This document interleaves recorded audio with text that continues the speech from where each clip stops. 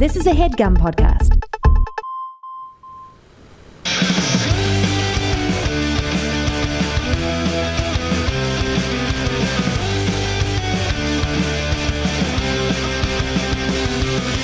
Hello, sweet angel babies. This is Lisa Traeger. This is Enemies. Thanks for joining us the first time, or you've listened to every single episode. I obviously like one of you more than the other. We are back from a controversial episode last week. And it was funny because people were like, I kind of hated him. I'm like, yeah, it's called Enemies. Like that will be something that happens on the show. Tonight we have one of my closest friends. But if you remember the Solomon Giorgio episode, and if you haven't listened to it, listen to it. But we talked about how I kicked someone out of my house at the start of the pandemic, and that she was able to teach me forgiveness in my life. And so that is the guest today. A great friend, my FaceTime confidant, like gives the best advice, gives the most beautiful time and energy to her friends and the people around her, and so caring, so beautiful, in and out, so funny, talented, incredible, loves junk food like me, loves, seafood like me. So yeah, it's pretty amazing. I am in New York right now. I'm sitting, can I please just stop umming for the love of God? But I am in an apartment. I'm in my friend's apartment. He's in my apartment in LA with his amazing fiance, and I'm watching their two cats. And I would say, I'm sorry if you're listening, your cats are my enemies. I'm going to post photos on the Instagram, but they have these like woven knitted chandelier lamp things. The cats were jumping, hanging off of the chandeliers. They knock down anything that's anywhere. My stuff is everywhere. They started biting my legs on the toilet. I wake up to them just, they just want stuff. Their litter's disgusting. I love animals, but it's been a struggle. It's been a struggle for me. In the beginning, it was like, oh, my sweet new friends, I love you. Taking photos, petting them. And then today, as they bit my ankles, as I was, I obviously have destroyed my system, my stomach here in New York. For me, it's all about the bagel, the pizza. I'm pretty basic. I want corned beef. Oh my God, I did St. Patrick's Day. Okay. I had the best St. Patrick's Day. My friend Kilgallen, obviously Irish, came to visit from Chicago. My bestie Julia, who will be a future guest on this, and Lane, Julia's boyfriend of 10 years, was there. And we just had the best St. Patrick's Day around New York. We ate so much. I met my friends at the bar at 1:30 p.m. I got home at like 3 a.m. It was all day, all night adventure, walking around this gorgeous city. It's so cliche to love New York as much as I do and think it's the best, but my smile is huge here. The buildings, the people, the energy, the music. I just love it here. It brings my heart alive, but I do live in LA and I will be going home in 2 days. I should just get into it, but I do want to keep talking. I fell again. So if you're counting, that is 3 falls in the month. Sprained my ankle, came and ate some pizza, toppled over. And with the casualness I got up, I think everyone was shocked. And it's like, well, I've been falling all week, so I don't need any of your help. My knees are in such pain. Walking up these apartments, I'm going to have to pay my Uber driver to carry my luggage down, like extra, give him some cash, maybe a handy. JK, that's disgusting, but maybe. Well, you know what? I do want to give advice. Always listen to your instincts and gut. I work on that all the time.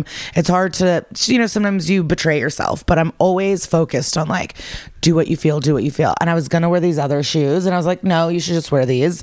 Fucking blisters. I had to walk like a far way. My feet were bleeding, in pain. And I'm like, listen to your gut. Always listen to your gut, but not when your gut is telling you to order White Castle at 1:40 in the morning.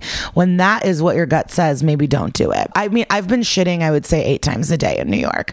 It is a disaster. Like, but I'm going to eat really expensive seafood tonight at El Penguino in Greenpoint. So if you ever want some really amazing food in a casual but sexy, classy vibe. None of this made sense, but I did meet my guest in New York. She lives in LA now. She just wrote on a show that is a secret and I can't tell you. She gets lots of Instagram deals because she's so beautiful. So check out her Instagram, JustieDBW. Also, she has a new podcast out with Spotify called Peak 2000s with Marie Faustin, who's incredible. And we actually, the first night when I was still in love with the cats, she came over and we smoked weed and watched the cats like run around, and it was really fucking cute. But that's before they started biting my ankles. You can check out Sydnee's one-woman show it's a solo show. I shouldn't say one-woman show. It's a solo show. It's called How to Start a Fire, and she's been performing it everywhere. She also has a podcast with Marie called Unofficial Expert on Patreon. We're going to be getting into the nitty-gritty of life, but also we have your calls, and so we'll be answering some calls and giving some advice. And don't forget to always call in with your problems, 323-677-1943. Get super excited for Sydnee, Washington. Sydnee, hello. How are you? Oh, we just going right into it. Okay. All of a sudden, I feel so weird trying to be professional. Because we're not professional. First of all, do they know that we talk every single day? We talk often. That's actually, I always appreciate your calls. I love getting attention from you. I love our FaceTimes together. You're always there for me. But if I don't answer, you don't like that. I'm very aggressive when you're busy. It's bad. It's a DM. And that's then hot it's a girl text. shit. It's not a hot girl shit. Yes, it's just a codependency thing. It's a lesbian thing. It's you're my friend, but my partner too. So it's just wait, where are you? What are you doing? Yeah, I'll get a text because it's I would never not answer, but I always, it's the text that's I called you. Did you not see? Oh, so you're just never calling me back? And I'm truly, I always do. No, bitch, because it'll be 6 dashes on your stories after I didn't called you. Yeah, but I'm allowed to do that. Yeah. Well, I'll just be it'll be a sticker of something, and I'm that's why you can't pick up. What do you mean? What sticker? You'll have emojis on something. Oh, I'm too busy making an emoji. Yeah, But as someone that also gets sad, I get insulated. Yeah. No, not insulated. Introverted. Isolated. Yeah. Isolated. Yeah. Isolated. Insulated. We know words. We got them. Thank you. And so sometimes it's also I'm falling asleep. Yeah, maybe not right now. Yeah, I don't know. I was driving and I rejected, and then you called again. I did. And sometimes I'll be recording something and everything disappears and I'll reject it and then you do it again. And I'm I will be there for you. I always call you when you're doing the pod. Always. I know Kara is tired of me because I stay calling. It's I should know your schedule because you usually run it down for me the night before. Okay, I have bop, bop, bop, bop, bop. What I want to know. Yes. How many people are you FaceTiming and then talking to on the daily? On a regular? I'm going to say 5. So it's you, Marie, Larry, JoJo. And JoJo's the girlfriend, yes. So she doesn't count. Of course, you're going to talk to each other all the time, right? And then Julia Shiplet. See, because I was curious about your list because others claim they talk to you all the time. Oh, who? Mateo. Oh, yes, Mateo too. Oh my God, I'm such a bitch. But you know what? Mateo's been traveling a lot, so I can't catch him all the. He'll oh, I'm on a plane. Oh, I'm at a show. Oh, he's just not as available now. And do they always answer? Are you aggressive to everyone who might not answer? Yes, I am aggressive to everybody. But for the most part, y'all pick up. Okay, yeah. No, yeah. Because we're scared. Right. No, I'm not a bully. Don't do that. Don't do that on your platform and call me a bully. You're not a bully. Yeah. Well, you know what it is? I'm a very anxious person. And when somebody doesn't pick up, I immediately think they're mad at me. They're mad at me. I did something wrong. It's the mento. I'm mentally ill, so I'm unwell, and that's... What did you call it? Mento. Mento. Yeah. Me and Larry, we call it mental illness. But yeah, I automatically think something's wrong. So it's a me thing. It's not y'all. Y'all are doing your thing. You're living your life. You're trying to... Actually, you guys need to really put boundaries on me. Y'all let me run wild, and it's... Well, because like I said, I enjoy it. Yeah. I enjoy the chat, but I get stressed when I get a text that goes, oh, so you're just never calling me back? And I'm at an airport and I'm oh my God. That's when I get stressed out. Yeah. But I like having someone to discuss. And, Danielle Byer Jackson, our friendship coach, first episode, something that stuck with me is she said, friends are people you can be fully yourself around. Yes.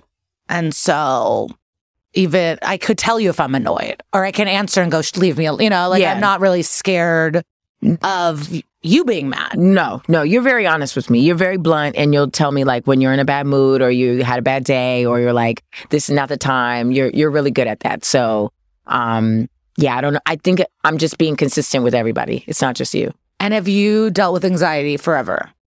No, I dealt with anxiety when I got sober. As soon as I got sober, I've never felt this until now. Until like, what is that? 6 years ago, I started getting sober. But before, I would be on a whole 8-ball of cocaine, working during busy hours, people needing me from it, and I would not feel anxious. I would be like, oh, this is a breeze. But now I am completely just raw to everything, and I'm just on edge. You have to feel your feelings. Yeah, everything is too much. It is, just a couple days of not smoking weed, and it's like, I will cry. Yeah. I will fully feel too much, but that's how you experience the world, I guess. Yeah, and that's why I think I cling to my friends a lot, because when we're talking, I feel good. I don't feel anxious. I feel like if I do have a problem and I'm telling you about it, you'll be like, well, bitch, like, you're living your life. You're doing comedy. You're getting booked. Like, what do you mean? Like, you check me and you let me know when I'm just being, like, the anxiety is just taking over. Well, also in our line of work and the amount of time we spend on social media, it's easy to forget how much you are doing. Yes. Because you're comparing to all the things that people are posting, not just you, but all of us. And so then all of a sudden you don't think you're actually doing as much as you are. Okay, but the gag is I want everything, but I don't want to do nothing. Like, every time there's more things to do, I'm like, oh, I can't do it. I can't respond to that email. There's just too much. Oh, I have 5 things to do in one day. No. That's what I'm dealing with right now. I'm not really used to working all day. Like yesterday, I legit worked from 9 a.m. to 4:30 p.m. And I was like, oh, I don't do this. No, you were that bitch. Like, I am actually so proud of you. I switched it up. You're so motivated, and you're always doing something, and you're always working and researching and talking and being funny and like watching some random reality show that I'm like, I'm not into that, but she made it fun. Like, you're always doing something, and you're not just laid up. But there's laid up. Oh yeah, weeks. Yeah. No, there's laid up. But I don't pay attention to that. All I pay attention to is the thrive, the work that you do, and the change that you've made. Yeah. As a friend, all I see is, oh, you are doing your thing and you're getting better, and just from like 2 years ago. Thank you. It's a complete 180. Have you ever had to deal with jealousy with your friends? I think yes, Marie. That's my best friend. We've been friends since like the first day we met, and she's just like magnetic, charismatic, beautiful, funny, mean, witty, brilliant. Like, she is free. And so when I was first started getting sober, I was like, look at this free ass bitch just living, having fun. She doesn't have to get wasted. She doesn't have to do drugs. Like, she'll smoke or have one drink, but she doesn't need it. She's just everything that I would want to be, but like sober, And so in the beginning, I had to check myself a lot. Like, people would ask her to do stuff and they wouldn't ask me, or she would get stuff and I wouldn't get it. And, I just had to be like, this is my friend. You know that she's more than capable and, if anything, deserving of this. Why are you jealous? Like, you should be, if anything, rooting for her the most and being like, oh my God, my friend got this, and in hopes like, oh, maybe she'll look out for me. Maybe she'll put in a word for me too.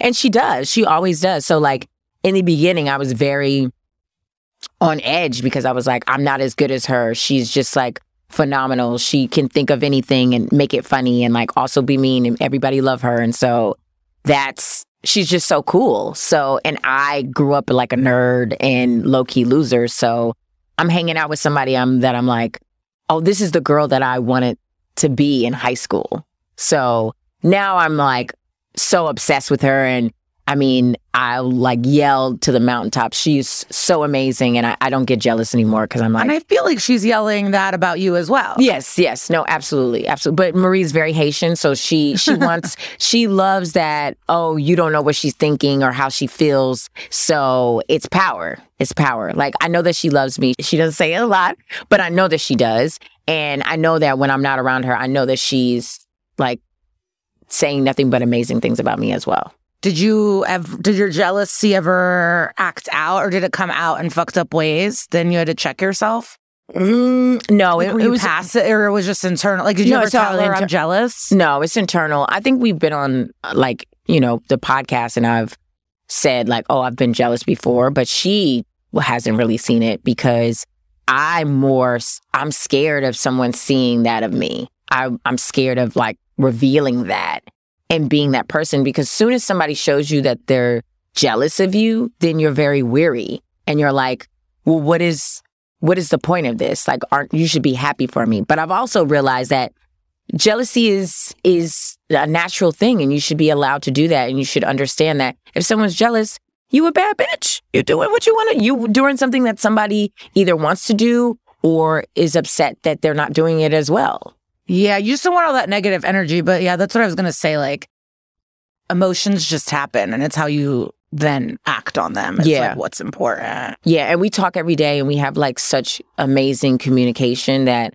whenever I'm feeling some kind of way, I tell her, and she'll be like, Sydnee, she'll list the things that I'm doing, and she's like, people don't ask me to do blah, blah, blah, and like, you're so nice. People will never call you mean. Like, what do you mean? Like, I get the brunt of stuff sometimes that you don't know because of my personality. So, you know, we're very transparent with each other, and that transparency has helped me not be jealous.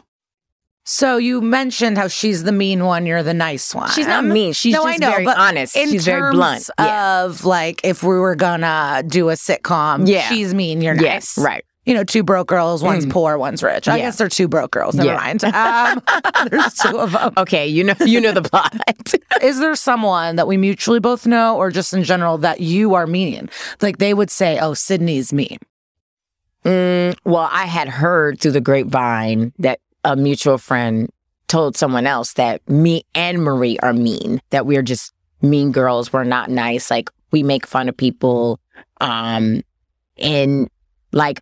I think I know who you're talking about. And I was just surprised because I was like, oh, girl, we hang out all the time. I'm like super nice. We text like it's nothing but good vibes. But like sometimes after we do a show at the Knit and like everybody wants to hang out, sometimes like me and Marie just want like a small amount of people because we want to talk shit. Yeah. And you can't do that with everybody.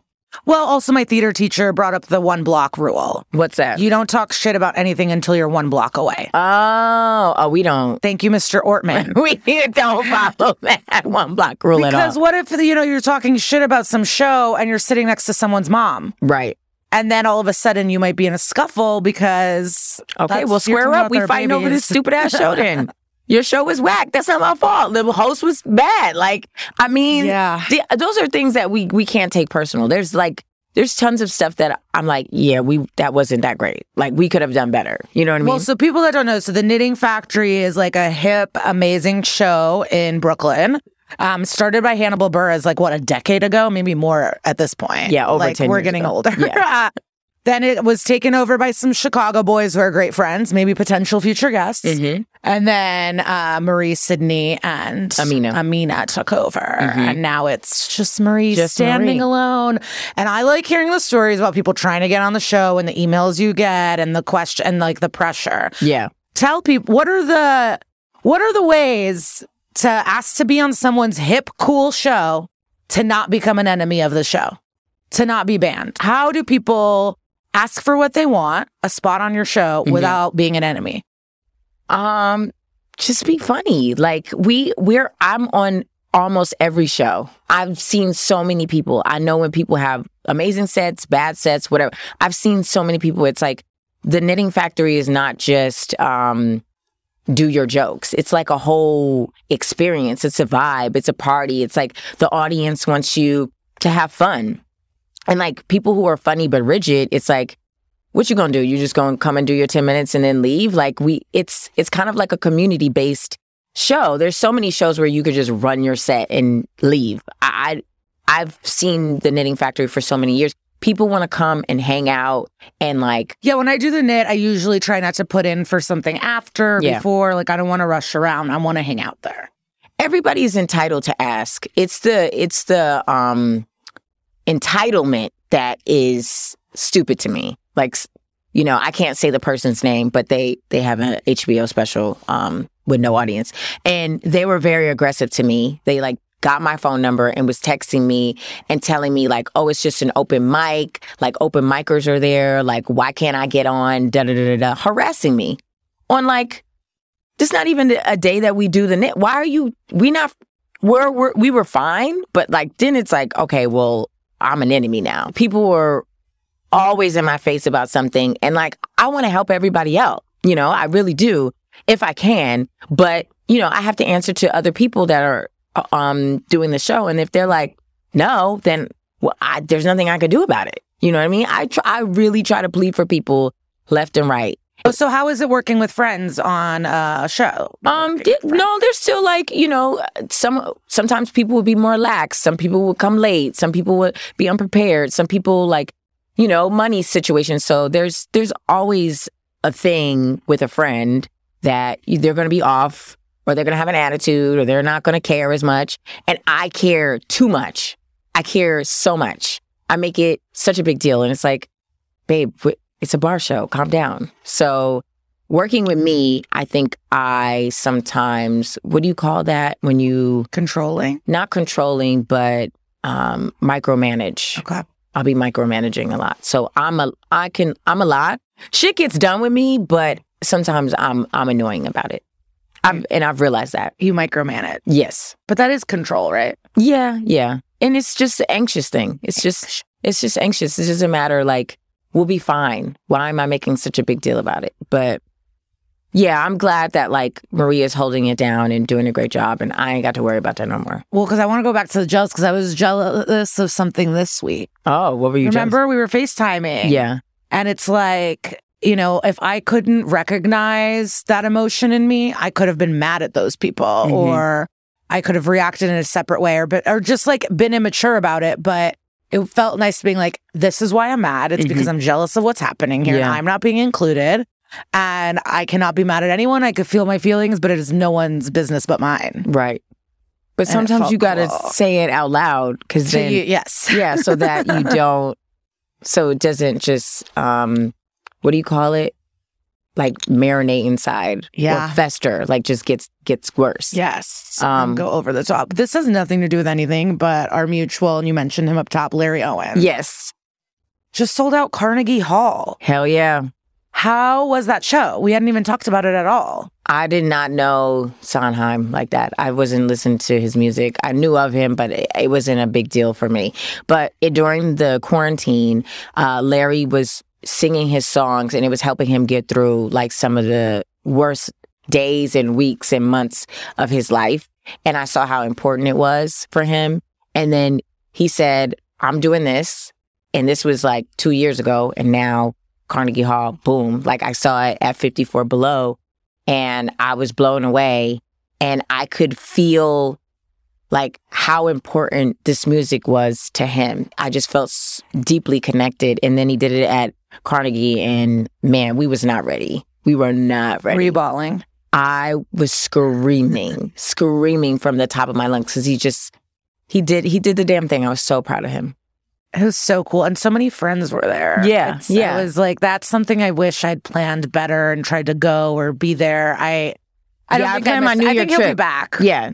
We'll see. I mean, he's going to be very busy right now. He's like, after that, you know, the phone is off the hook and it was a great showcase. But I think that's what it's about. I mean, we want fans or whatever, but we also want the people that we care about the most to see us when we are doing our best. So I think he was so happy about the just unbelievable support from the comedy community that bought tickets and got there.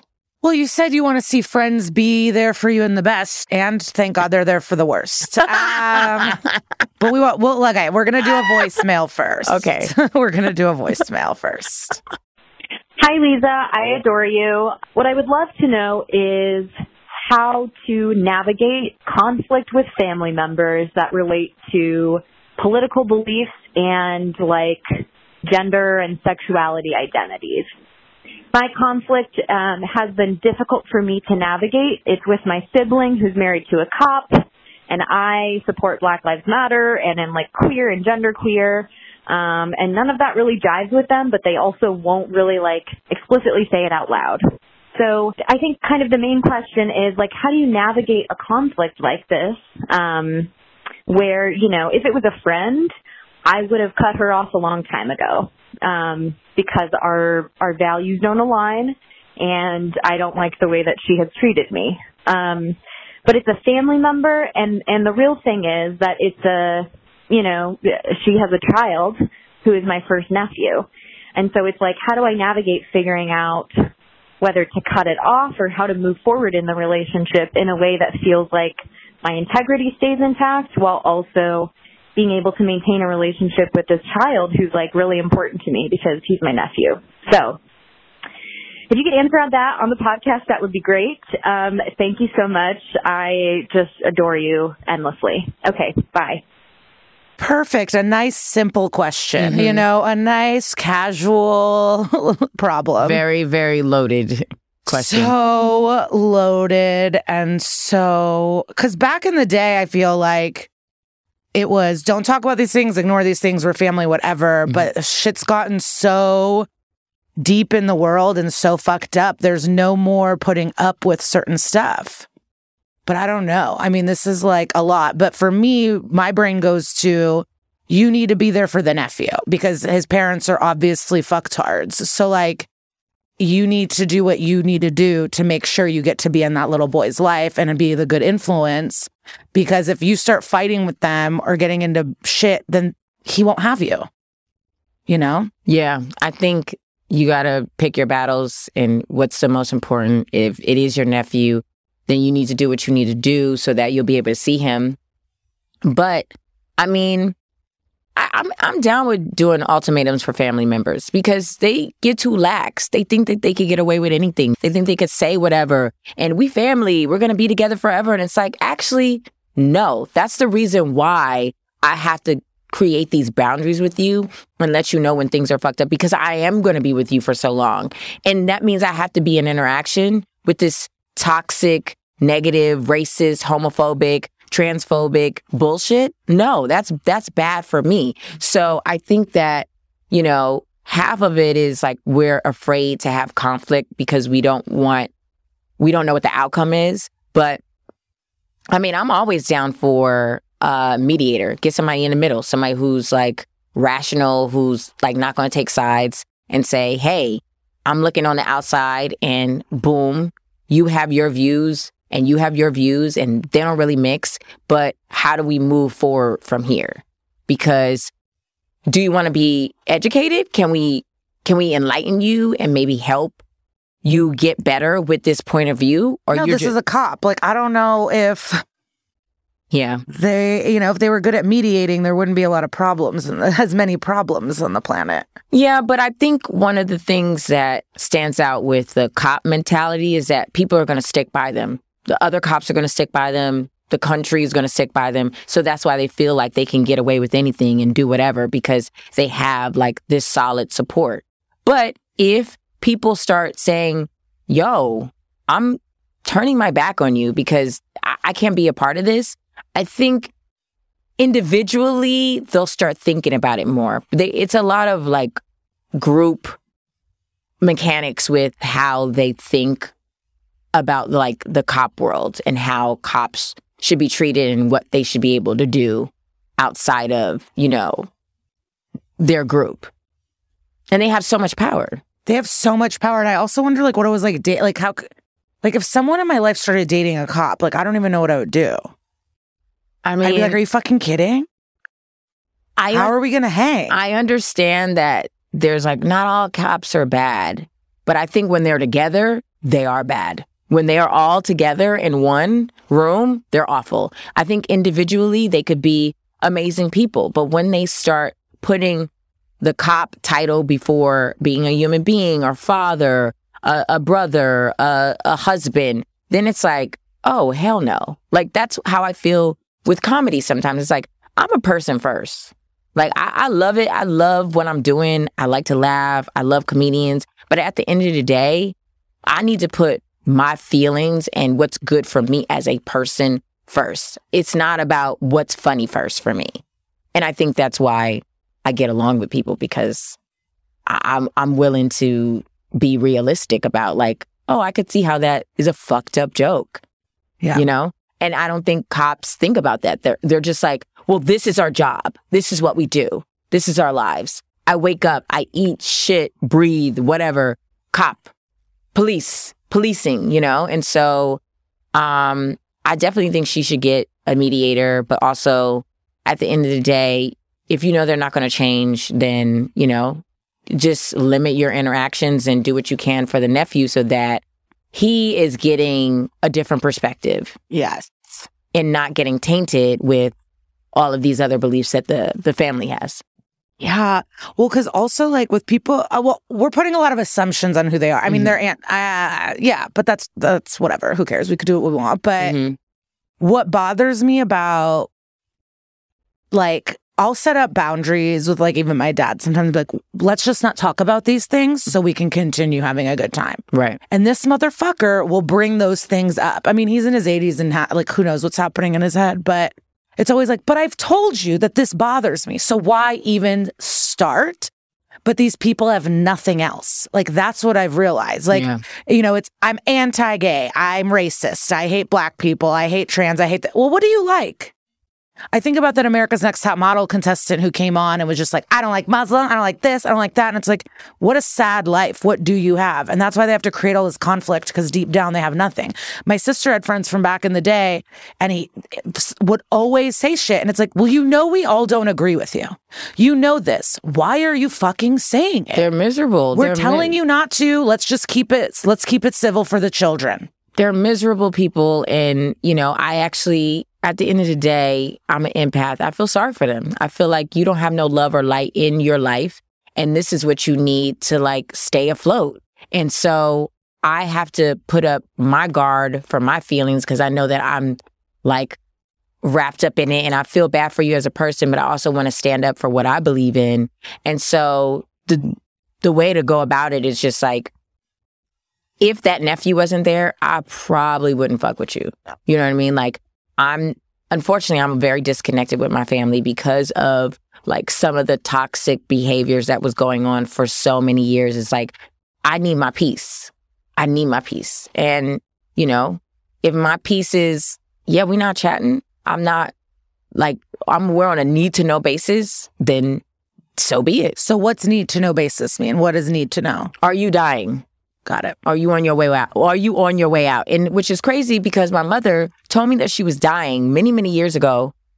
Is she alive? She is. She, like, lied and said she was terminally ill for us to, like, chat or get back into better places. But I was like, that's manipulative and fucked up. And now I want to talk to you less, because I'm over here freaking out that you're on your way out. Then she got COVID. And I was like, oh, you know, she's in the hospital. She got COVID. Her life flashed like in front of her eyes. She's a changed person. No, she got out of the hospital and was talking about, yeah, you're not really gay, are you? And I'm like, yes. And it's like, what did I do wrong for you to be gay? And it's like, you really just came out of, like, almost dying from COVID and you're still homophobic? Like, babe, you have to get something else to do.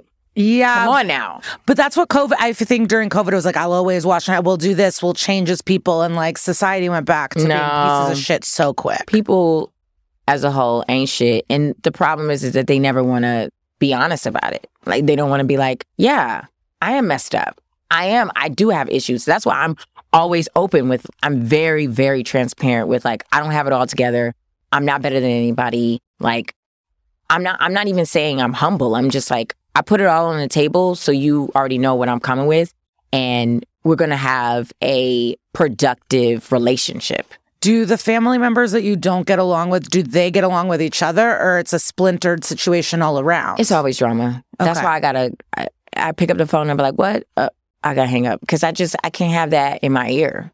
I like take things too personal and it really, really messes with me. I'm truly an empath. I like read stuff on Twitter, like stories that people write. Whenever somebody like commits suicide, I go down a rabbit hole of like, damn, like what could we have done to be there for this person? Like I just called a friend out recently. What? Well, because I called our friend Will, and I was just having it was just bad. And a lot of my friends are with kids. Like he was the one I was like, we'll go out for a drink. And he's like, nah, I'm tired, not going to happen.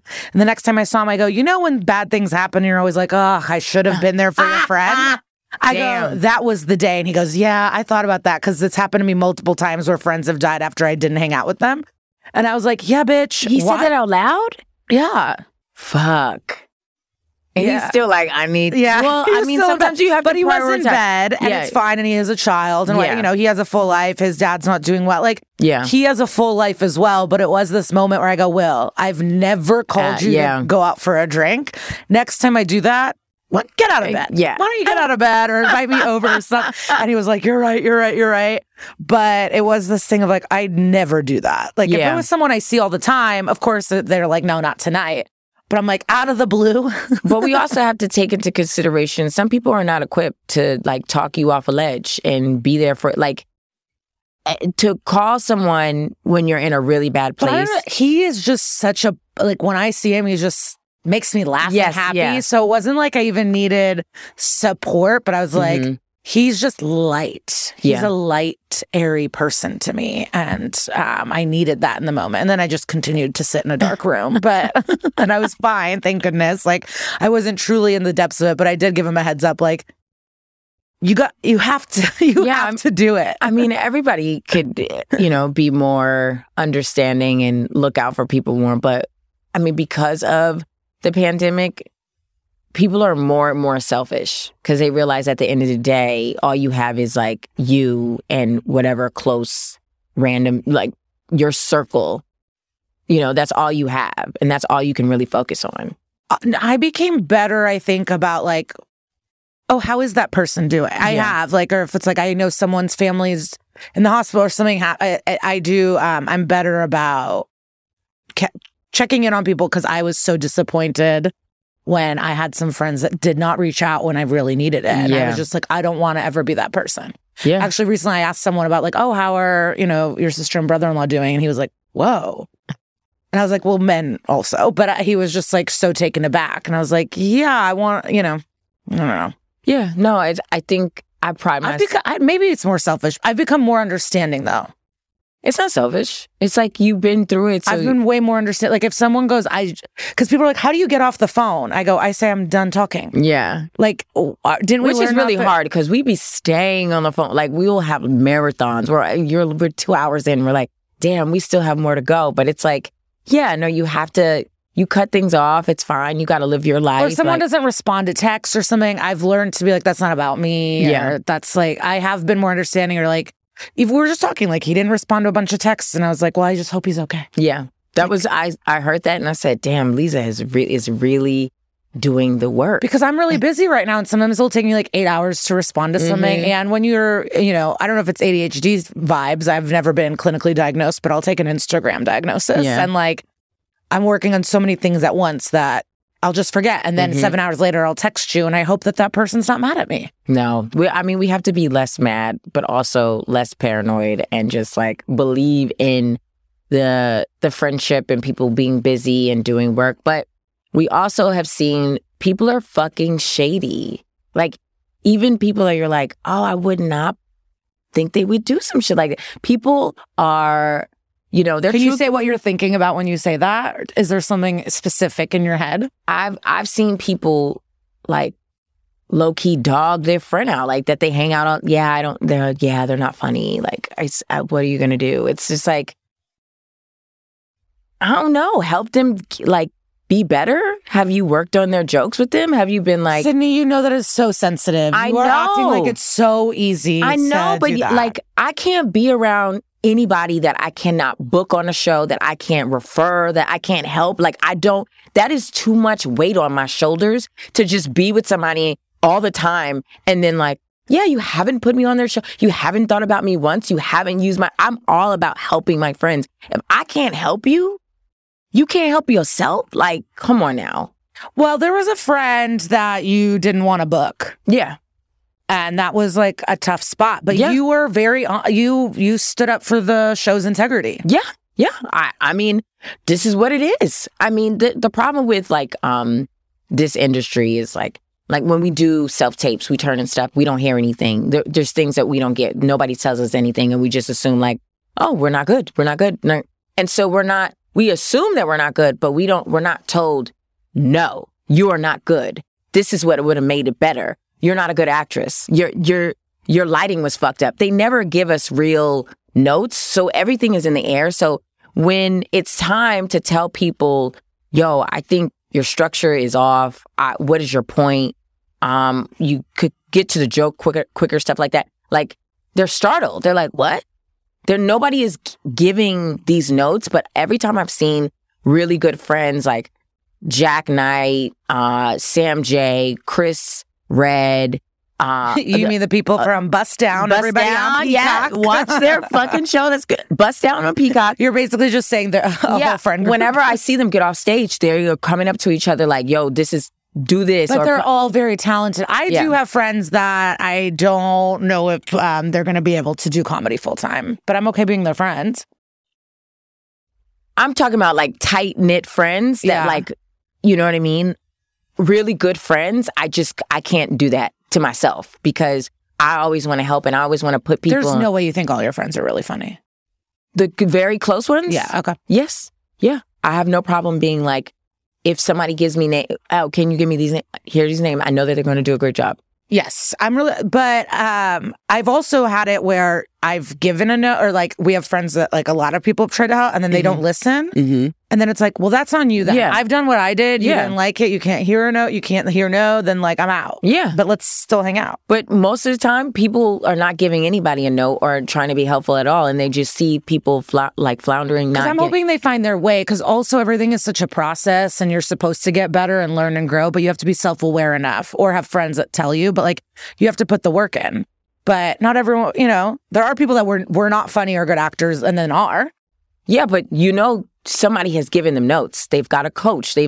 Somebody has let them know, hey, baby, you're not, this is not the look. If you keep doing this, you are not going to get the jobs that you want. Yeah. You're not going to they just can't say your name. You're just not you're not that girl.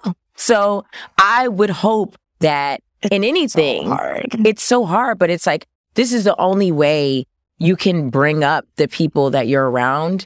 It's like, why is it only a you thing? Like, oh, I need to get better. It's like, we can all get better. Because then if we all get better, then we all can, by the time it's time to like blow up, we could all be on each other's shit. You know what I mean? Yeah. And that's what I'm thinking in like the future is like, I want to have close relationships with people that I believe in. They make me happy. I really love their work. And so you will not be friends with someone that sucks? No, I won't. No, not like close friend. No, absolutely not. Because then one, that makes me look kind of bad if I'm just like you saying their name and then they go and they're always bombing but you don't have to recommend them. What if it's not even forever? They're just like, I like doing this. I'm going to continue doing this. You don't want any instead of no new friends, it's like no non-talent friends. The thing is that like, all of this is, what do you call it? Like, comedy is subjective.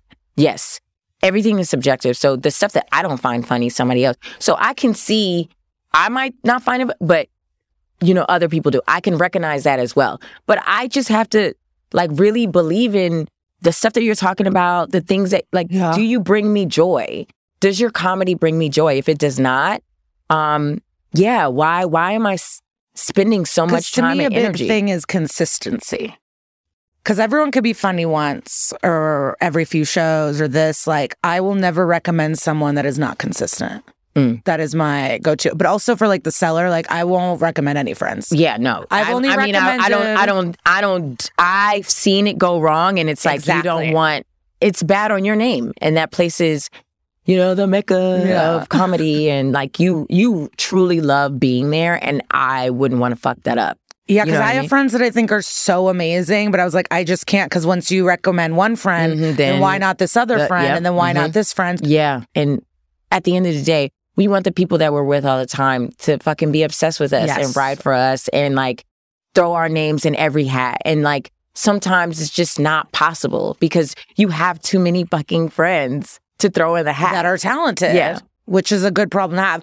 But I definitely believe in the like, you want friends, they're going to say your name in the room. I've definitely hyped people up at the table. I've definitely been like, oh, she's so great. Like, and put good words in. But for some, that was like too much.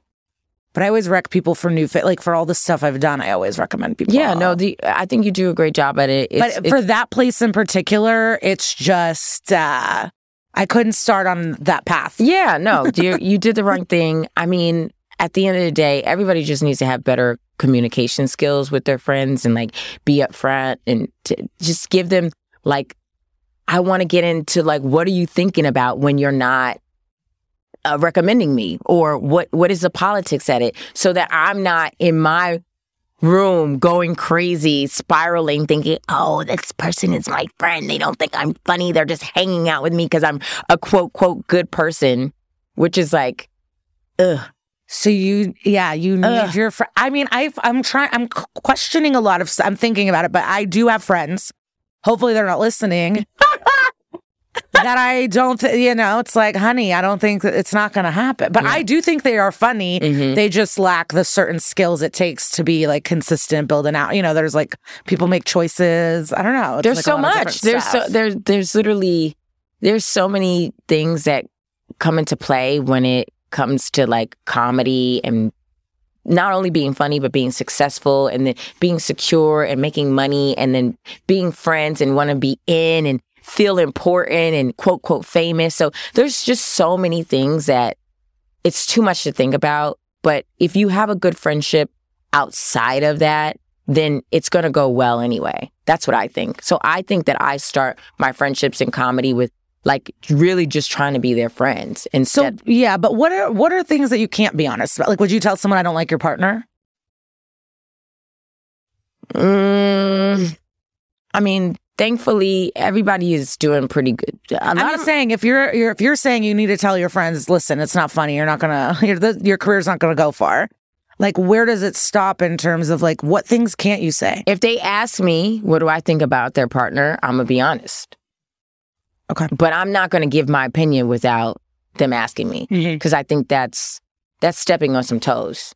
But if you ask me, I'm gonna be as honest as I can. I'm a really like nice person, I guess, like, in quotations. But, I want you to be with somebody that makes you, that compliments you, that helps you, that is not, if someone is dealing with someone who's dealing with depression, which has happened a lot with my friends, like I'm empathetic because I've dealt with it. I've been in a relationship for 5 years and I was that person. I was that dead weight, So I try my best to give the advice is somebody who's dealing with it.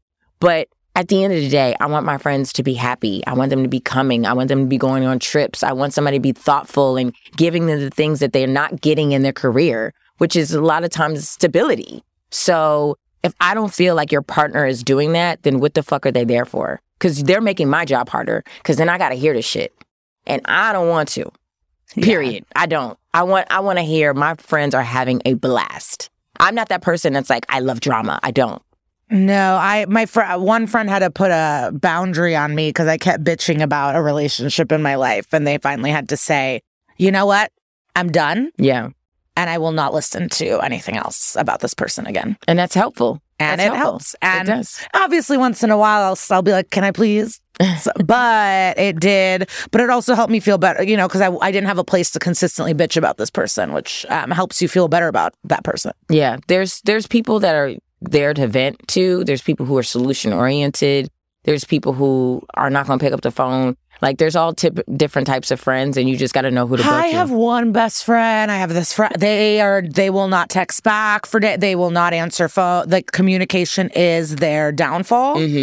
And I still love them, and I've learned they to busy? accept it, and it's fine. Oh, very busy, very busy. Yeah, like very busy job, kids, all of it. Yeah. And I can't be mad at them because if someone shows you who they are, they will not text back. Then that is that. So I never expect it. And then sometimes she'll apologize, and I'm like, well, don't apologize if you're not going to change the behavior. Exactly. And I accept that you're not going to respond. Yeah. I'm just letting you know this info.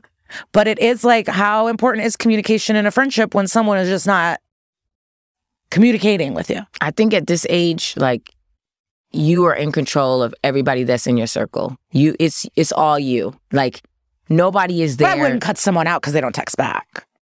I don't think. Well, how are y'all meeting up? When they're, I don't know, once in a while they're like, hey. When it's convenient for them? Correct. So that's fucked up. Yeah. That's unbalanced. You're gonna hold a grudge on that. That's something that you're gonna be thinking about.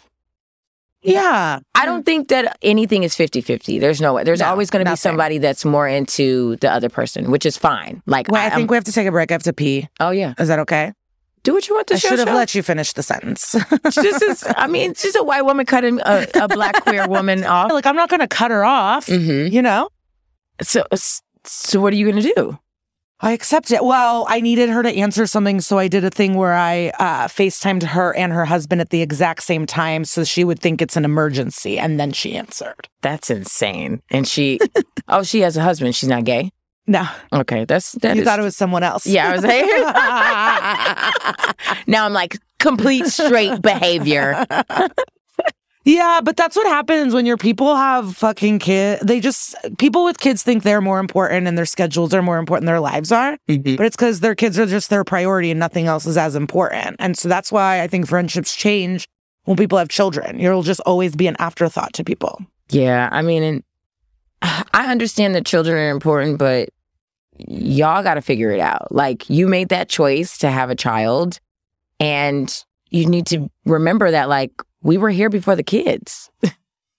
I know, but they would die for their kids. So it's like, if you're like, I need more time. No, I think they would be totally okay with, like, I mean, I know they love me and they're my friends, but I think if I said, like, I need more time, they'll be like, okay, well, I'm going to pick my kids. Yeah. Like, there's no way they wouldn't. Yeah.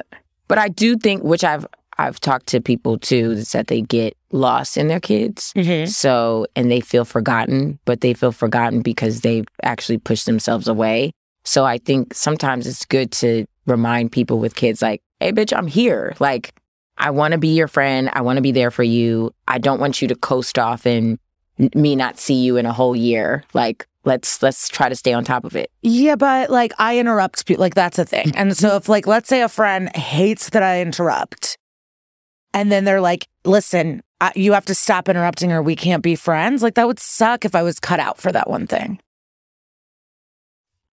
Interrupting is different from never responding and never calling or answering. Yeah. But I love how you thought that was the same, bitch. I love that. That's cute. So you would not be able to no, you would definitely not be able to deal with that. I'm actually, I will say that as soon as my friends get married and have a baby, I'll probably never really see them again. Because you don't visit babies often. I'm really into my career right now, and I have a relationship, and I'm like, whatever is conducive for that, I'm in it. And it's the same thing with people who are, parents and married or whatever. But I do check myself, and whenever I have my friends who are married or baby, I check on them. I'll call them. I'll be like, oh yeah, out of the blue, yeah, let's get lunch. Where you at? I'll come to New Jersey, whatever. So I have to remind myself and be like, yes, you're engulfed in your career, but you have to make time for these people who also were there coming to your fucking bringer shows, and you putting them through the ringer, making them spend $60 a pop for these dumbass shows. Like, show up for them too. So you do show up for the people in the Jersey. I've seen a couple of friends with babies, but I just, my best friend who was my old roommate, she just had a baby, but she moved to New Jersey. So it was really, I did plan on going to New Jersey, but then I was like, how am I going to get there? I didn't have enough time. So the next time I go to New York, I am going to go see her, but it's tough. And then with the COVID thing, I'm running around. I don't need to be bringing my ass nowhere near a baby that's not vaccinated. Well, yeah, COVID brought about a lot of stuff with friends. I mean, I think it's like the pod where someone was like, oh, we might take a trip together. And I was like, oh, but you're not in my trip. Like, I'll tell you that much. Like, you're not invited to my 10. Yeah. Am I in your 10? That's weird. It was like a wild time. Yeah. Well, let's do a call and then we're going to get into our stuff. Okay. Because I have a few things. Okay. Hey there. When I heard the idea for your podcast, I was very intrigued. And then I was also like thinking about my own enemies. And I was like, holy shit, I have way too many enemies in my life. I've made enemies. I've made up with enemies. I currently have enemies. My current, like, most intense enemy experience. I am a mom of 3. I live in a cul-de-sac. I live 2 doors down from one of my current enemies. And backstory is my oldest is 12. She had a group of 3 friends that she's had since she was in preschool. And over the years, I've gotten to know the moms. I've done stuff solo with all of them. And then during COVID, we just started kind of all hanging out together and we became this mom group.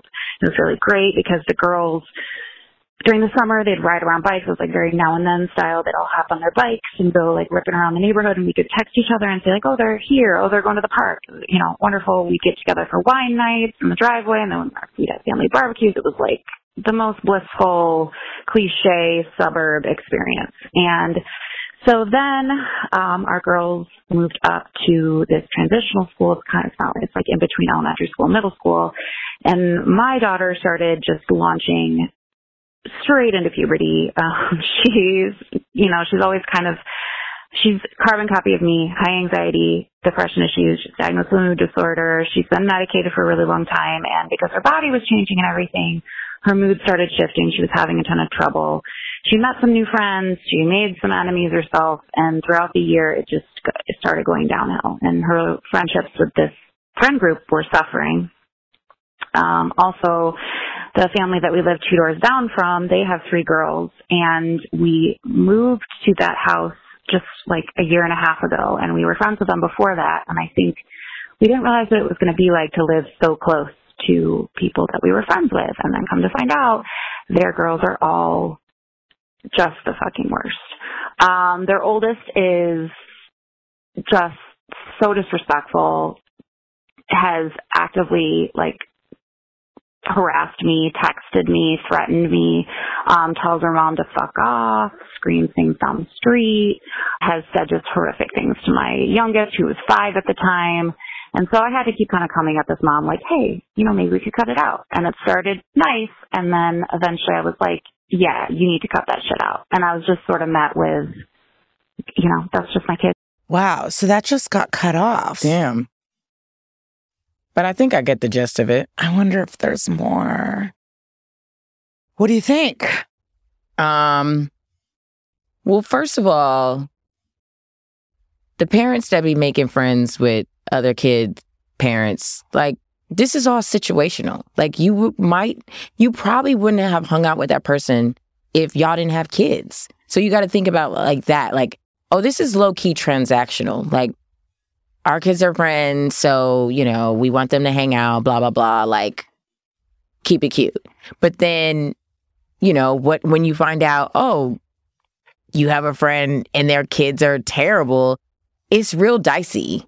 It's real dicey because you're like, is this a reflection of my friend? Does my friend suck? Why are these kids this bad? Because is she friends with the parent? Were they friends or it's just... Yeah, I think what happened is in the cul-de-sac, the girls were friends and then pandemic forced not the moms and kids to just all hang out together. Right. So then it became this tight-knit COVID group. Mm-hmm. And then when school started, world opened up, her daughter switched friend groups. Mm-hmm. And then the drama started. She realized that this older daughter sucks and people suck. Okay, well then, at the end of the day, I was a kid that was really rambunctious and I wasn't telling people to fuck off and doing that, but I was doing wild stuff where it's I could see the parent, so it's real rough, but people's training with their kids, that's their shit, and sometimes it's hard to be like, what are you doing over there? This is not good. This is not working out. But in their case, since they're neighbors, I think she should just separate and just have no communication and just let it. But what do you do when people are screaming "fuck off" at you? Just move it along? Or do you have a talk with the mom? I think it's like, have a talk with the moms, be like, listen, my daughter. She had a talk with the mom, and the mom was like, this is my kid. Oh, and that way. I mean, because I meant in terms of like with her daughter, where it's like, yeah, my daughter didn't want to be friends with you guys anymore, whatever. Like, why is this a big problem? I mean, she's going through it in her own way. Like, that's the thing. Entitlement is the entitlement. And then it's like when kids stop dealing with each other, parents are like, we want to fix it. But it's like, kids have their own shit, you know? And unless it has something to do with like their sexuality or their gender or something like that, something more complex, I think, you know, parents should just let them figure it out, you know, and not really get involved. Unless one of the kids is like, I'm really sad about our friendship not like ending and I need help, you know? But because for me, it's the opposite. I think my sister's like, ugh, these friends suck. What are you doing with these friends? Right. Ew. I don't know. Life's so hard. Interpersonal relationship. Like, life's hard enough as an adult, like with kids and hormones and all the insecurities, and you don't know how to control your feelings and you don't know why you feel a certain way and like what rejection means and all of that. It's just like, I don't know. But it's not even with having kids. Like, I had a tight-knit COVID group and it fucked us up. Why? Because it's not natural to spend that much time with full things, because then fun friendships become family. And when you're family, you speak to each other a little more harshly. You're annoyed by certain things. You see deeper. You see what friends are trying to hide, too. And then you see flaws that you don't really like or like this behavior. And then when the world opened up for us, it was like, we have to invite why didn't you invite me? And it's like, well, it's not COVID anymore. We're not a pod. Like, everyone gets to hang out with who they want when they want. But then we had to like unglue the bonds. Yeah, I was really upset about that during COVID. Like, when the world opened up, everybody was like, toodaloo, I'm out. Like, thank you for your time and listening and being like there for me during like the hardest time of our lives. But I'm out. The girls are out. We're going to go to parties. You're not invited. I'm not texting you. I don't need you. I don't need to FaceTime you. Did that happen? Some people, yeah. They got busy again, which makes sense. When they're not busy, of course, they're going to pick up and, you know, they're going to get on the Insta Live. They're going to do the Zooms. They're going to do it, you know, we're going to go to the park. But as soon as you have freedom, you're going to start hanging out with the people you truly want to hang out with. And that's period. Unfortunately, me in the pandemic, I fostered relationships that we were already friends. We just got stronger. So I'm like, you want to hang out with me? This is crazy.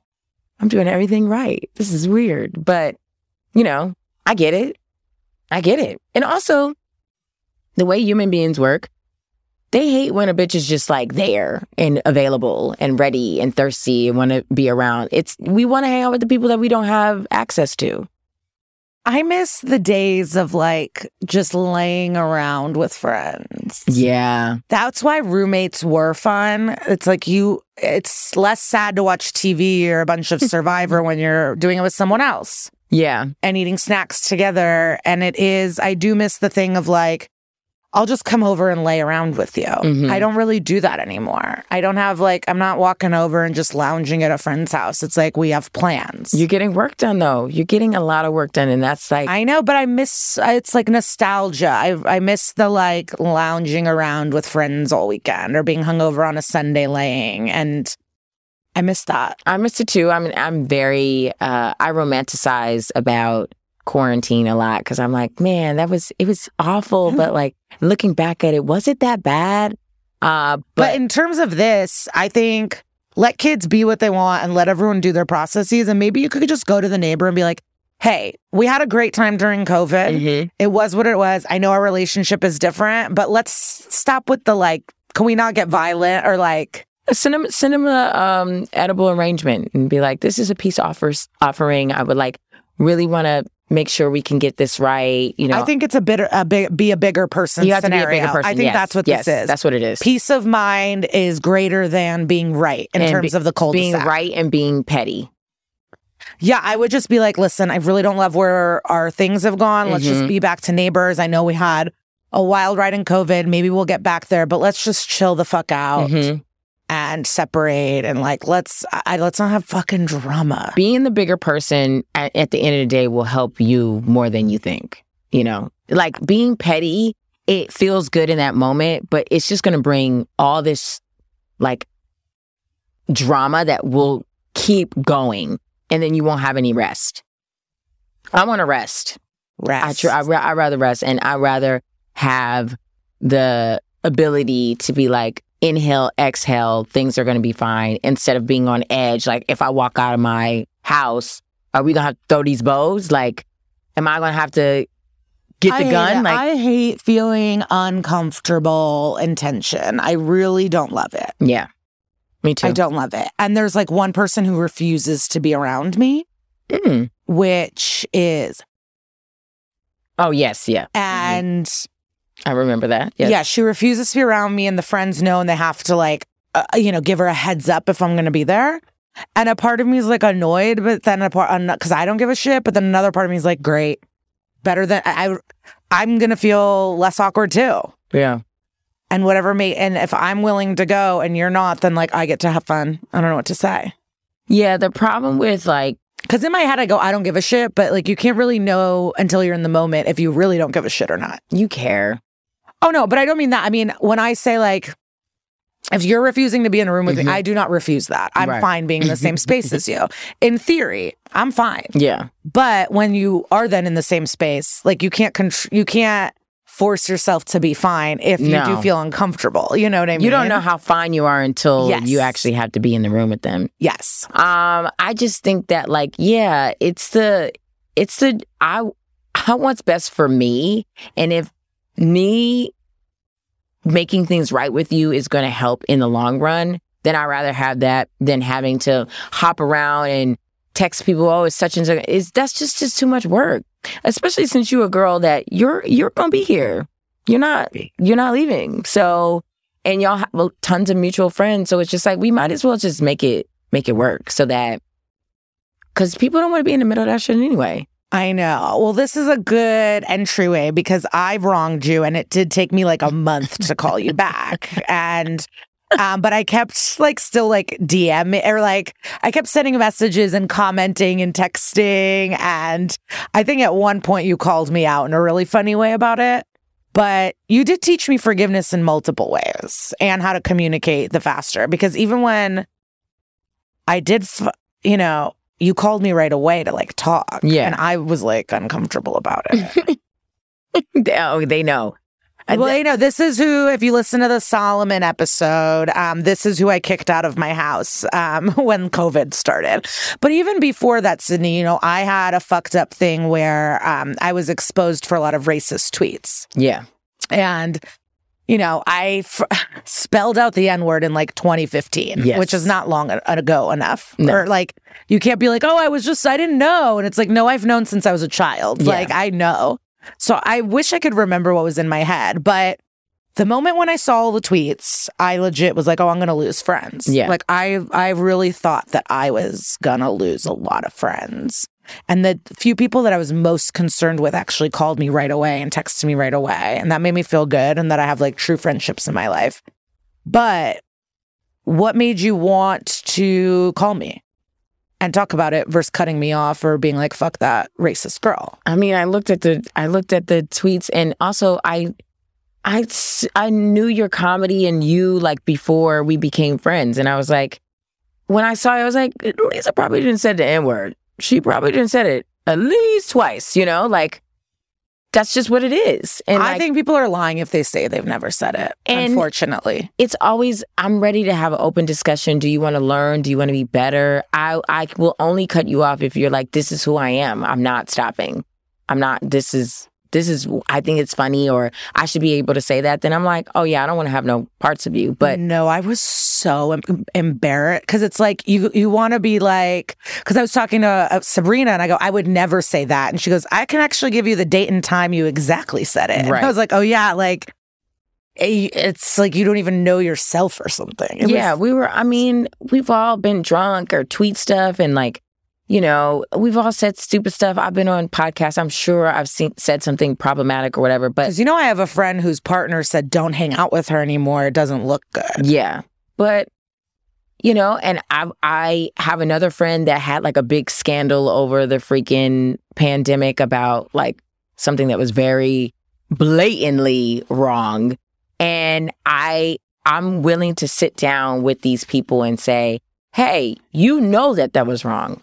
Okay, we got to make sure, like, you will never do that again. You are apologetic. You understand the severity of this. You're willing to change. Like, that's not you. Everybody has been somebody that they're not proud of. Mm-hmm. And so, you know, if you're willing to grow, then we can look past it. But am I looking at you sideways? Yeah, I'm looking at you sideways. I hope you know that this looks bad on me, too. Because you know that people would hit me up like, oh, that's your girl? Like, I don't want to have to deal with that. So it's like, don't make us look bad, friend. Just keep it cute. So, but how did you become someone that can do that versus saying, fuck that? I've done really fucked up shit before. I hooked up with my friend's ex-fiance and didn't tell her, and I was still hanging out with her. And then like a friend told her during after hours when she was on Molly, and it was a big deal. And then like everybody knew that I was sneaking around with her. Like it was fucked up. I was on K for most of the situation. It was bad. I was in a bad place. I did that wrong, especially how much I care about friendship. And I actually really enjoyed being her friend. I felt so bad. It was so wrong. I'll never look at it as like, oh, I was okay with this. And that was a bad reflection of me. And I'm sorry. And I know never to do that again. And did your friendship survive? Oh, no, she didn't want to fuck with me at all. Mm-hmm. She actually like tried to fight me in the dressing room, which, you know, granted, I get it. You know what I mean? Like she told me it was, everybody was like dancers, Pasha dancers in the dressing room.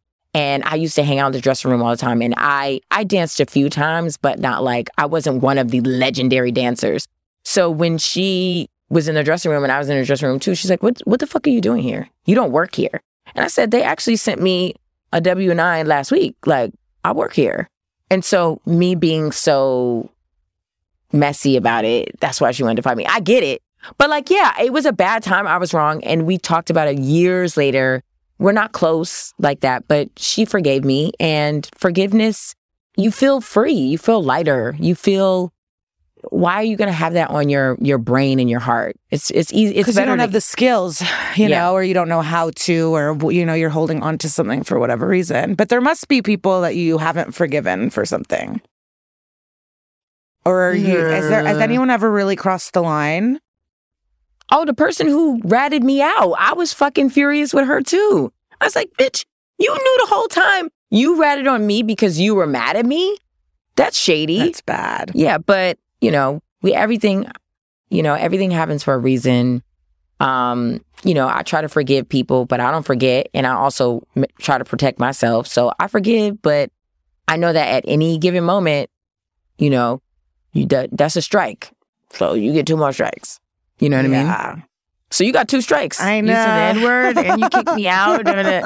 But like Solomon and like other people explain, they're like, oh, you know, it was a really like weird time. Nobody had experienced that. They didn't know what to do, you know. And I was actually really sad when I was at your apartment. Like I was going through my own shit. So I'm just like laying around. And so I was like, well, because do you know the thing that threw me over the edge? What? When, you know, I went crazy. I went to Trader Joe's. I called a woman a cunt. I mean, it was like I was not handling things well. Right. I've been to jail, but like my parents pampered me. They really did. They had horrific lives and they really tried to make sure I didn't. Yeah. And it really freaked me out. But I remember I came back from Trader Joe's with all this bullshit. Didn't even fit in the freezer. And you went, you didn't get any LaCroix? And then I went to the liquor store to go buy beverages, and you were like, well, can you grab this and that? And it was raining.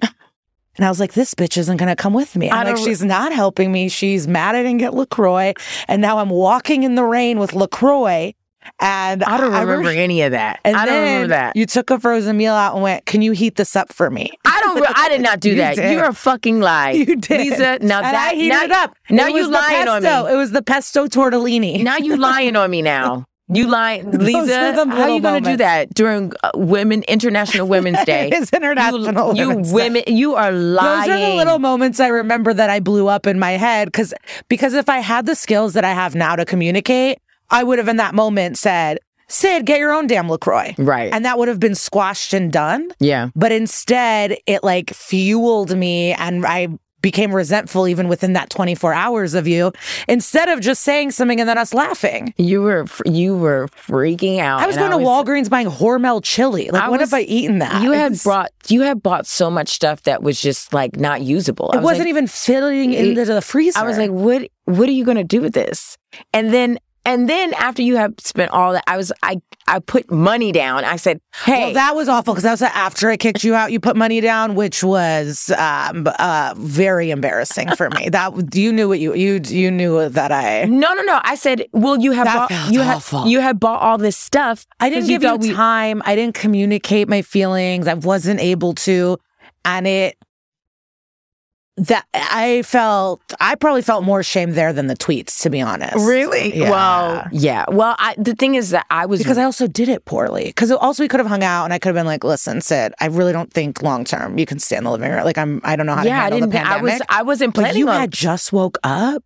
And I was like, you need to get the fuck... Like, I wasn't cordial. I wasn't kind. I was all the wrong things. You were so... That's why I was so embarrassed. I couldn't even call you to apologize because I couldn't believe I acted that way in a time of struggle and stress. You put me in the cab. You're like, yeah, bye. I was like, damn. I was like, Lisa is gutter right now. She's not playing no... And I was like, the whole thing...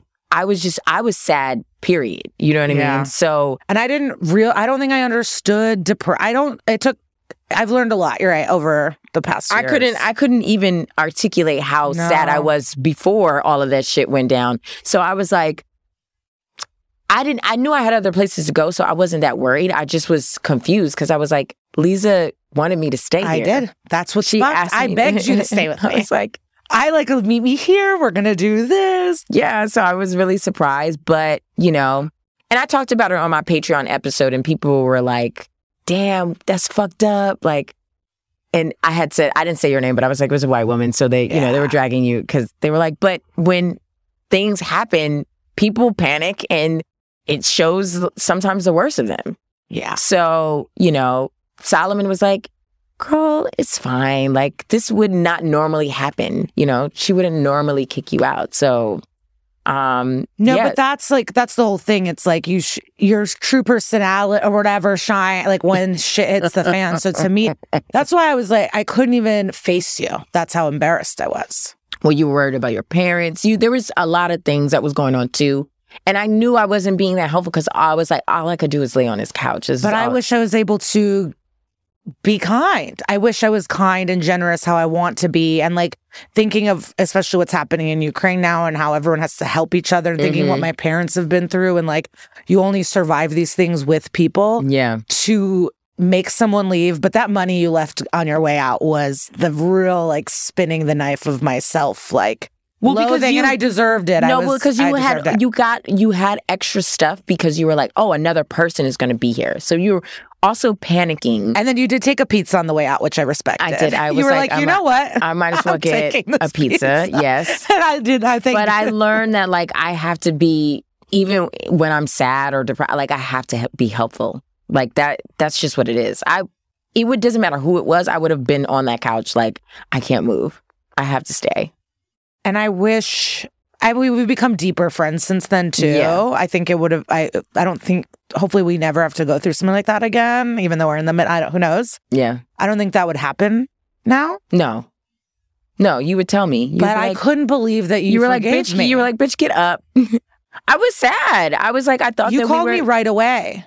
I thought we were really close friends, and I took it very personal. And, you know, I had complained about it to, you know, Marie over and over. Of course. She was tired of hearing it. She was like, girl, you got to, like, we got to move on. But do you remember what, like, I commented on something and you wrote back, like, tweeted back, and it was just, like, so funny? Yeah, do you remember what it was? No, but I know that I was like, I'm going to be shady now. Yeah. Because she knows that I'm here. I didn't die. You know what I mean? And you didn't message me to see if I got back to New York or anything. You were just... Shame. Yeah, but things happen. And it was like true shame. That was like, I could not face you because I felt so embarrassed and bad everybody has to come to a point where they're like, forgive, move on. How do we do better? Like, you can't get mad at somebody for doing something awful if, like, you know, they black out. Because I really felt like you blacked out when you were making the moves that you made. And you felt bad after. So, like, there was remorse. You just didn't know how to talk to me about it. But I think I'm a good person. No, just kept commenting on your photos like, you look beautiful. I think it's just like, people make mistakes, man. Nobody's perfect. Everybody deserves some kind of grace. And everybody wants to be, like, so high on their horse and self-righteous. And where does that get you? It doesn't get you anywhere. What if something happens to you? You would want that same grace. You need it. So I'm very understanding and forgiving because I know that I've already messed up, or I might do something messed up in the future, and just understand that I'm not coming from a bad place and I just need assistance on being a better person. So I'm glad we went through that because now you know never to fucking do that again. No, I said this on Solomon's episode. Like, I don't think I really understood forgiveness until that moment. And I don't know if I would have been able to forgive someone if they did that to me. Really? Now I would, but I would feel sad like you did probably. Like, wait, this is my friend. You're leaving me out here in this COVID. Like, but then we started talking and I immediately felt better. I was like, I'd rather you be my friend. I would have been more upset not speaking and talking and doing what we do than, and maybe that's a self-worth thing of mine. I don't know, but I really enjoy your company and your friendship and us talking at all hours. And, you know, you give me good advice. So yeah, I'd rather have that. Did any of your friends go, wait, why are you hanging out with her again? No.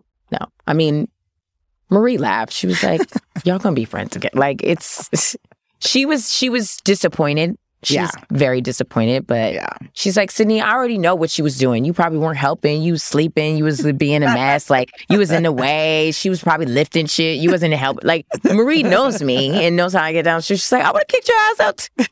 She did say that. I do remember that. I would have kicked you out as well, girl. Yeah, I mean, I love this idea of this podcast of enemies and, like, getting people together and just, I truly think that at this age, it's like, we've seen it all. We've seen so much. And it's like, people deserve a little bit of leeway because it's better for you. I feel better when I don't hold grudges. Yeah. I can go to bed at night and not have my brain spinning in circles thinking about the fucked up shit that people have done. And I asked this to our Daniel Bayer Jackson, friendship coach, and I'll ask you, you don't have to answer, but being friends with white people who are inherently racist and do fucked up shit, how do you navigate when your white friends fuck up in terms of that? I mean, we talked after my tweet and stuff, but, like, I'm probably going to say something dumb again.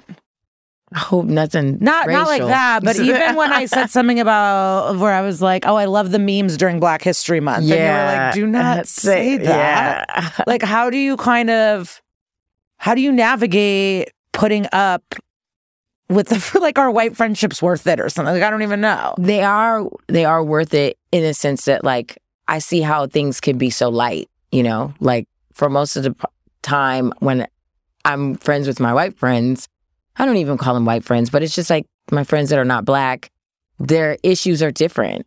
The complications in this industry it's not the same. They're not going through the same stuff that all the other, you know, comedians that are not of white complexion deal with. And so when we're chatting, it's definitely feel light. But I would think that the turmoil that you see everybody going through visibly online, and even I try to talk about the stuff that I deal with as, who I am. Maybe people don't see the ups and downs that I have because I'm pretty, but, I have just as much issues as anybody else in comedy or whatever. But, I would hope that what you do directly affects me.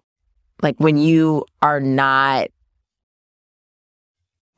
taking into consideration other people that are not in the same socioeconomic class or, race, it affects us. And so if I see, my white friends just being ignorant, not knowing certain other Black comedians, it's not that many of us.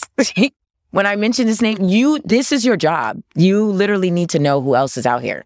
Not just me, not just Marie, not just Paris Sachet. Like you have to go out of your way. Because I make sure that I know all these random fucking people that are in LA and, Minnesota and Florida. Like, why do I know their names and you don't know this person who's 3 degrees away from me?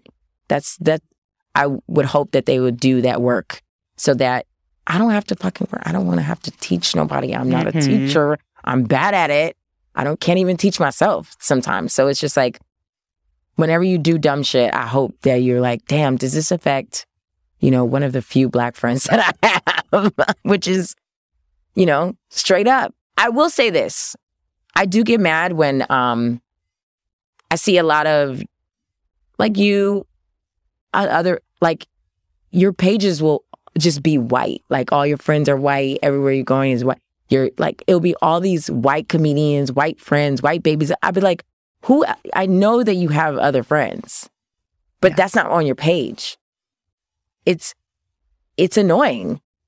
That bothers me because it's like, I know you have other friends, but these are the people that you are closest with and that are on your page. And it just looks like you don't have any diversity in your life, which is not true. No, I don't know if I've realized that my page is so white. A lot of y'all pages are white. No, I definitely, when I go to parties or events or wedding or stuff, I'm like, wow, everyone's white here. It's annoying. Yeah, it's probably annoying to see, but it's also like, it's not like making our lives better. It's like, it's like... It's like, it's a little thing that it's not a big deal to you, but Ray Sani had put up a tweet years ago. It was like it was only one Black girl in this picture of white people. And she's like, the pain that girl has being in this photo and then posting it and thinking that this is the look. And I'm like, after that, I've been more strategic with when I post stuff because it's like, I don't want to be that girl. I don't want to be that only one. It just, but a lot of times I am. And it's annoying. It doesn't look good. Yeah. And so that's stuff that that y'all don't have to think about because most of the photos that you're taking, you're going to be around people that look like you. Yeah. So I hope that in saying this, y'all are more aware of how y'all posting. It just, during Black Lives Matter, all of it was black. But then after that, it was like... Yeah, it's Oscars so white, but like Instagram so white. Yeah. And it's not a big deal, but internally it is. I'll be looking at people like, you claim that you're this person, but it doesn't, if I look at your page, it does not. It looks like you're like everybody else. But you're a close friend of mine. So it's like, that, it does bother me. Because I have pictures of everybody. You know what I mean? I make sure that it's even enough, or, I'm just posting pictures of Marie so nobody gets jealous, but I see it in everybody. I see it in close friends of mine. I look at their page and it's like you don't have any other friends other than just white people. Thank you for telling us. No, I didn't. But can I bring something else? Can I, like, the opposite? Like, what I don't like is, what about the people that are like, oh, fuck, my life is white. I gotta go collect Black friends. Right.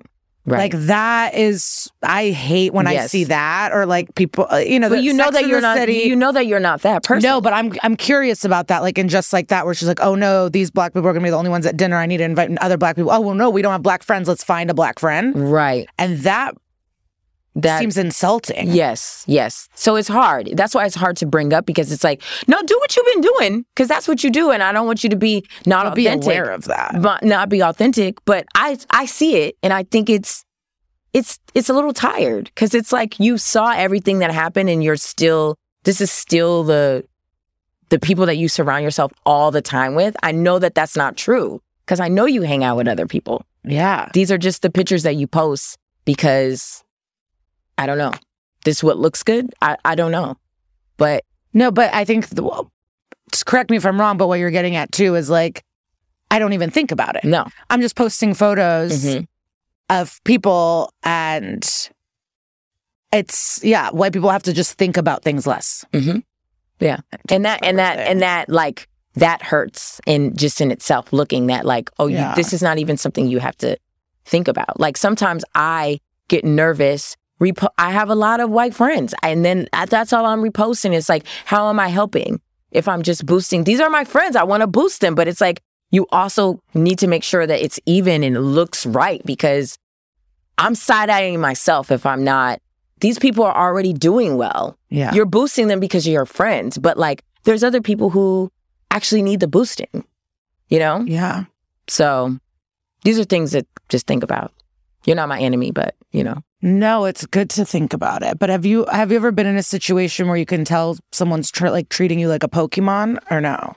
Yeah, I don't fuck with those people. But you see, like you can see it from a mile away. Yeah, I've seen some of these like podcast girls, they'll have them on as guests, but then when you see their page and all the people they hang out with, this is only a transaction of podcasting. This is not your real world. You're trying to be inclusive. Well, yeah, or it's the thing of like, the black person at your office does not consider you a friend. Right. But that is your black friend or whatnot. And that's like fucked. Your black friend that you not even posting on your page. Yeah. So it's crazy. Like, it's just something that I see a lot. And it's hard to say, hey, you need to do better. Because I don't want you to be who you're not. This is what you're posting. But I'm looking at you like, you claim that you're so diverse. Well, so today when I post, I'm just saying, you're gonna see a difference in my thing. You have done. You repost. I know that you're doing it right, but it's something I don't think about now. I get to think about it. Right. Just in the future, just pass it along to other people. Like, oh, you don't look at your page and be like, that's a lot of white on the page. No.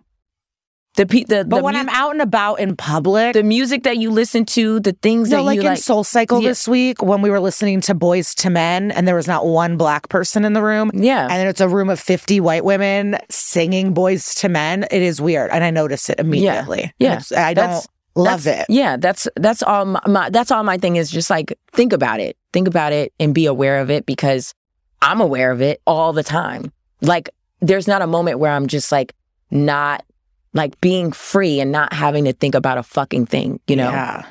The only time I get to do that is like, oh, you know, we're at the knit. Everybody is having a fucking good time and taking pictures, and it's not, you know, a big deal. But I have had people that put a note on comedy at the knit that we don't book white men or something like that. Who wrote that? There was something that going around that they're like, oh, I saw that the knit, they wrote a note like, oh, don't even bother hitting them up if you're a straight white guy or something like that. And I was like, the fucking nerve. The fucking nerve that you think that 3 black women, like, we're taking in everybody. But yeah, if you're not a funny straight white man, yeah, we don't fucking need you on the show. Yeah, I recently was in a convo with some people, and one of the white guys was like, you know, we've had it good for way too long, so I'm really happy with what's happening with the bookings, and I'm ready to step back. And it's like, honey, you're not stepping back. You're not good. Yeah, like, period. You're not like you're not stepping aside to help your fellow like black people. You're like, you're not good. Yeah. You're not good. You would not have this, whether it was like a reckoning or people were more aware of stuff or not. Like, but that's what they need to say to make themselves feel better. Yeah. But it's like, the nerve you put that note on there. Like, we're bad. We are fucked up. And I think it's also because you guys are women, because Hannibal started that show as a black show. Yeah, but he was putting on, he was being casual about everybody it. Was funny and up and coming. Like, they were on that show. Yes. You know what I mean? And so that's what we're doing. We're doing the same thing. But it's like, if you send a tape in the first like 3 seconds, it's like, yeah. I'm like, no, I'm not. Why are you wasting my time? It's also what I like to say is, it is the best show in town. So why do you feel so entitled to do the best show in town and to speak to the bookers the way you Everybody speak to them? should be able to like ask. That's fine. But don't be harassing me like we're doing a bad job of booking, because nobody is complaining. The people who are coming and buying tickets, this show is fucking fantastic. We had a blast. So like, it's not about you. It's about the fucking people who are coming and sitting down, and also the comedians who feel this is a safe space to work on stuff and have fun, because some shows fucking suck. Yeah. You know? So whatever. This was great, Whatever. Lisa. We got to go out to eat. I know. So that's why we're ending this. It's literally 6:17. You have a show at 8. Yeah, but I can tell them I'll be late. Okay. We'll see what go. the wait is there. The place is, you said, a 6-minute drive. away. Okay. So we're about So let's get the hell out of here. But we could talk for hours, because that's what we do. So no, this was amazing. Thank you so much. yeah, I love had a you blast. forever. I love you too. Let's go eat seafood. Solid friend. Thank you. Okay. Did you guys love how deep that went? And now, are you all checking your Instagrams to make sure that it's not all white and you have people in your lives, but also not Pokemon going black people? I'm so impressed and touched, honored, thrilled that I have friends that are able to be honest, open, vulnerable, go through shit, call each other out. She did say she did not do certain things, but she sure did. She sure did. No, that was incredible. I hope you guys enjoyed it. Follow Sydnee, comment on stuff I'll post online. Like, let's get involved. Tell your friends. Let's get some ads, guys. I want sponsors. Like, let's get this party fucking going. Oh, also, I had enemies. I brought all this equipment, multiple mics, like all this stuff. And my enemies canceled on me again and then set up suggestions and then cancel. So Shane Gillis, go fuck yourself. You know what I mean? If you don't want to do the podcast, just say no. It's so easy to say no. But to say yes, give dates, not respond back, cancel, reschedule, cancel, go fuck yourself. You're a pussy, but that's actually a compliment. So I take that back. But for you to play these games and me travel with all this shit is so fucking annoying. And this last time I have another kind of enemy I want to have on. And he was like, well, I'll do it with him. So he wanted backup and someone to have next to him. And then they both fucking cancel. Like, wouldn't respond even though I was willing to do a lot to meet with them. So Shane Gillis, you're an idiot. Say yes and do it, or just say no. Like, stop people pleasing, stop being a weirdo, learn how to communicate. You knew how to communicate really well when you said racist ass shit to someone I know backstage in Chicago. You know, is that why you don't want to come on? Because you can't just like, you know, admit to stuff and actually apologize, because you make money off of people who love that you're a racist. So it's like you act like a victim because you lost your SNL job and you're so fucking sad about it.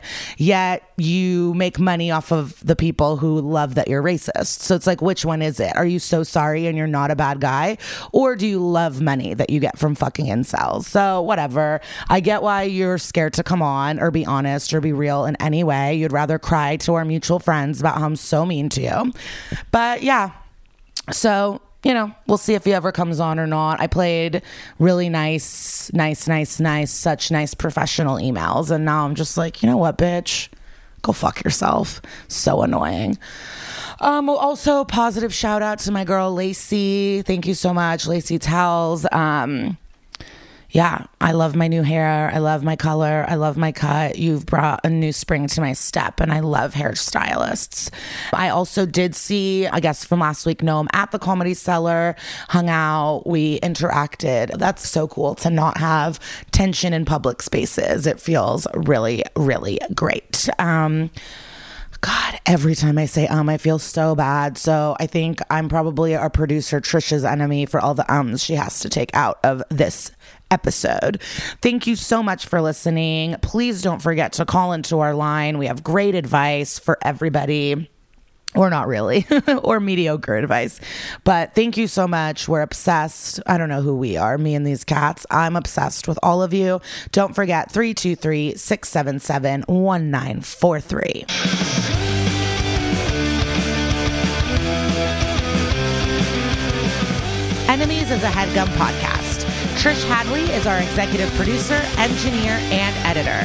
Katie Moose is our supervising producer from HeadGum. Me, Lisa Traeger, I am also a producer. Hello.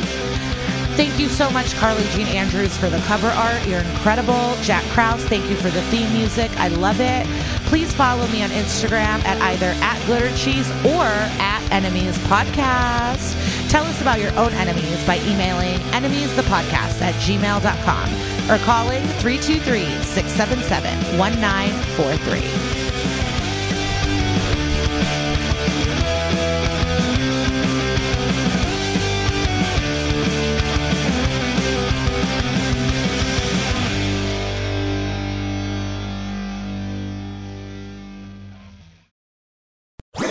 That was a HeadGum podcast.